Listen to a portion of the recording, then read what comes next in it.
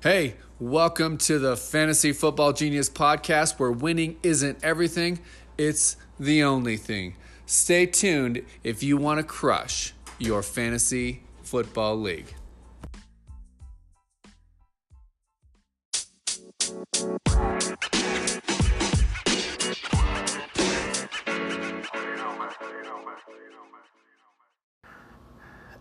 Good morning, good afternoon, good evening, whenever it is that you're listening to this podcast. Hope you're having a fantastic start of the 4th of July week.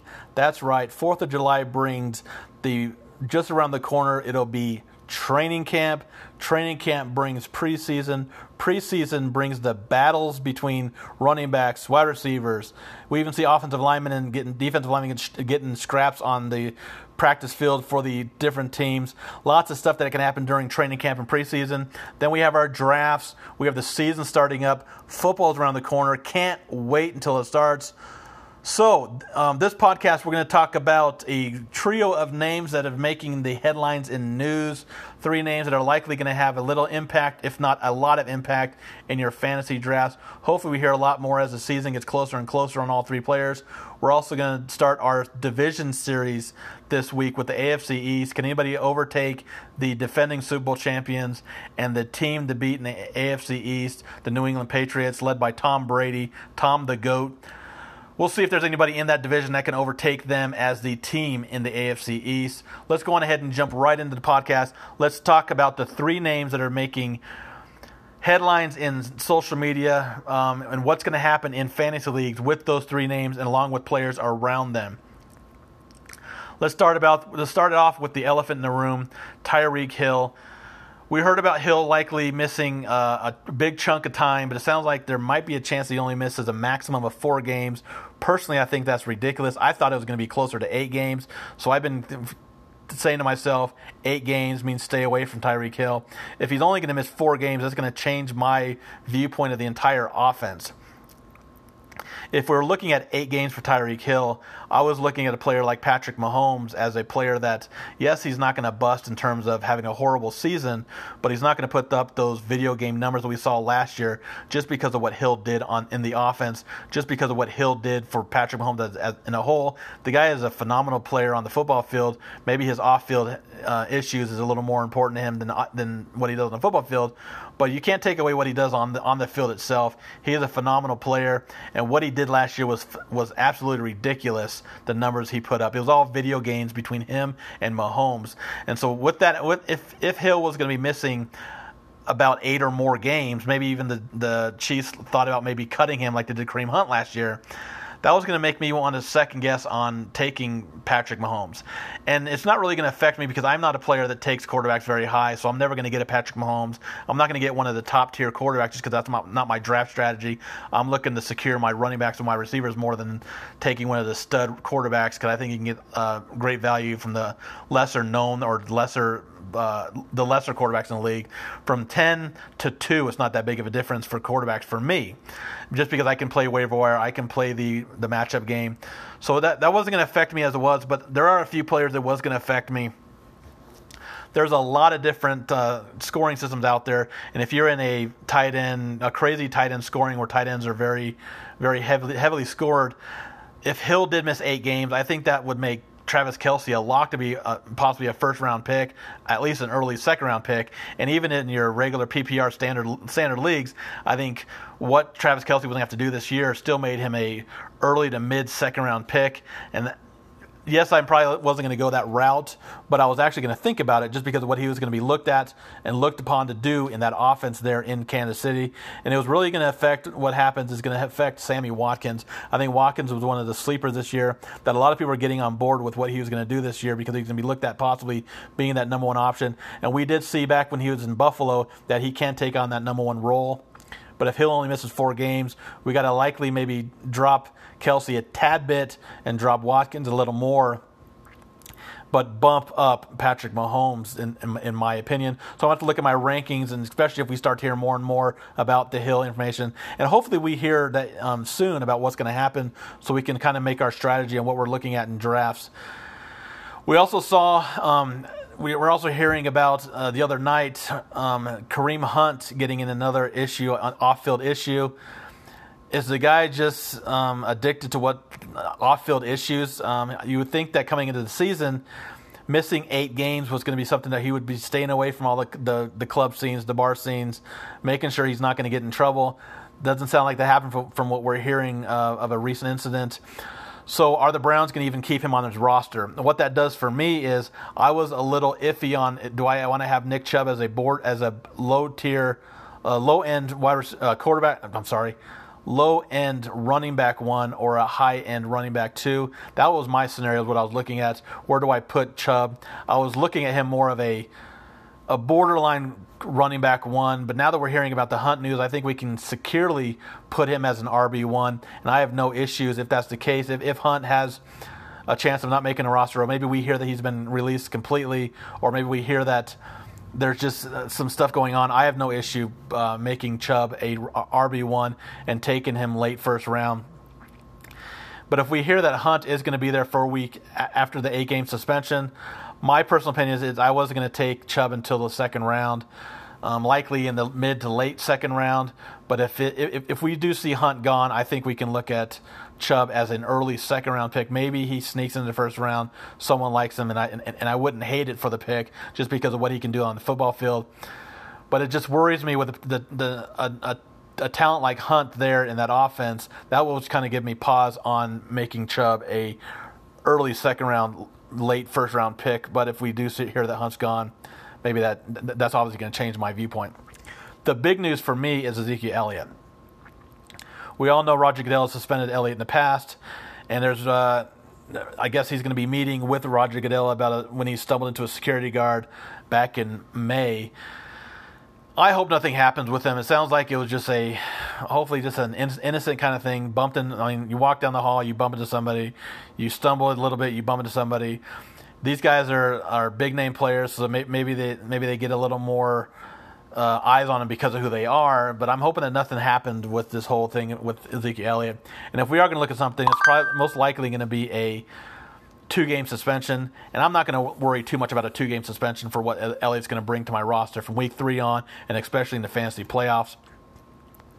What I am going to maybe do is if I'm sitting there with the 3rd pick overall, maybe I take a David Johnson over Elliott. But if I'm sitting at 4 or 5, I'm not going to hesitate. I'm going to take Elliott no matter what. And maybe I just take a higher up running back earlier on than I would have originally thought to maybe fill in for those first 2 games if Elliott does see a 2-game suspension. It's just my opinion is I think Elliott is one of the top 3 running backs in the league.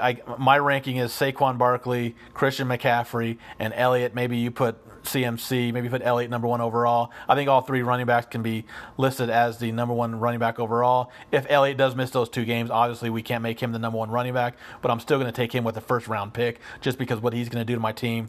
And I can maybe fill those two games, and hopefully it doesn't cost me wins in those 2 games because I can fill someone to fill his hole for those 2 spots. So let's go on ahead and jump right on into the podcast. Today, as I mentioned earlier, we're going to start off the division series as we break down the teams in each division, talk about records, talk about players we like, talk about players we don't like, what's going to happen in divisions. We're going to start it off with the AFC East. Can anybody in that division stop the train that is the New England Patriots? Seems like year in, year out, this team is in the AFC Championship. They're putting themselves in the position to make the Super Bowl. They're doing what they need to in the regular season to make sure that they're playing in Foxborough late in January, which gives them a shot at making the Super Bowl because no one wants to go to Foxborough. No one wants to go to New England to play them on the road, especially with Hoodie and Tom Brady on their helm. But is it time that we finally see the rest of the league catch up to what has been a phenomenal run for one of the best teams ever to play, one of the best players ever to play? Tom Brady might go down as the GOAT. He obviously is the GOAT quarterback because of the rings he has, but maybe we see him as the best player ever to play the game. The guy's been phenomenal. I mean, where he came from Michigan, being that draft pick where he was drafted to where he is now, it's just been a phenomenal year. Obviously, I'm not a Patriots fan. I am not a big Tom Brady fan, but I respect the heck out of Tom Brady. I think Tom Brady is phenomenal. He's a fantastic player.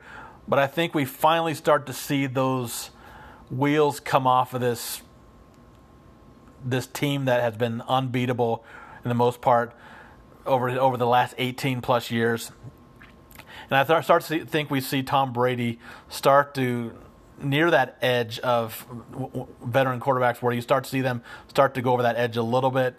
Yes, he can still play the game at the highest level, but I think as a fantasy player, I think it's Tom Brady is beyond that being a must start in fantasy, a must draft pick. He's a player that I'm not going to draft unless he's way out in the draft boards. I'm likely going to have him beyond 15 in my rankings, which is crazy to think about just because of who he is. But I think this is the year that we finally see. I think we started to see it last year in Tom Brady during the regular season. He just isn't asked to do what he used to do. They're going to be much more of a ground game, in my opinion. But is there anybody in that division that can contend with what the New England Patriots have done in winning that division? My opinion is no. I think this division is still the Patriots to lose. I think they win the division handily. I'm just not sold on any of the other three teams, starting with the Buffalo Bills. You look at their roster, it's nothing super special. I like Josh Allen, yes, as a quarterback. I like what he can do with his legs and his arm. But beyond Josh Allen, there's nothing really there that really screams to me saying, hey, this guy's going to be a star. This guy's going to be a great player. In dynasty leagues, maybe you look at a Devin Singletary. But a player like LeSean McCoy, who has had a great career, I think we have finally seen him start to fall apart, and he's not the player that he used to be. Yes, they got John Brown, the speedster, but in Buffalo, late in the season when the snow's falling, when you're playing in cold weather, are you really looking at the passing game to get you the deep ball like that? I don't know if John Brown's going to be the answer there in Buffalo. I don't like the Buffalo Bills much this season. And if we move on from Buffalo, we go to maybe one of the worst teams in the NFL, in my opinion, this year, the Miami Dolphins. Ryan Fitzpatrick and Josh Rosen. One of those two is going to lead your team. Does that give you any kind of confidence if you're a fan of the Miami Dolphins? It doesn't give me any confidence. I kind of like Kenyon Drake, but not a whole lot. I think Ballage is a player that maybe you can kind of look at as maybe a sleeper. But I don't like anything else on the roster.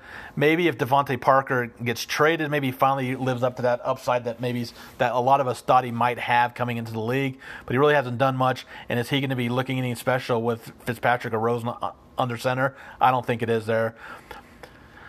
I don't like anybody on the Dolphins. I'm likely not going to touch anybody on that roster in either DFS or season long. Move along. Let's not look at the Dolphins anymore. It's kind of making me sick.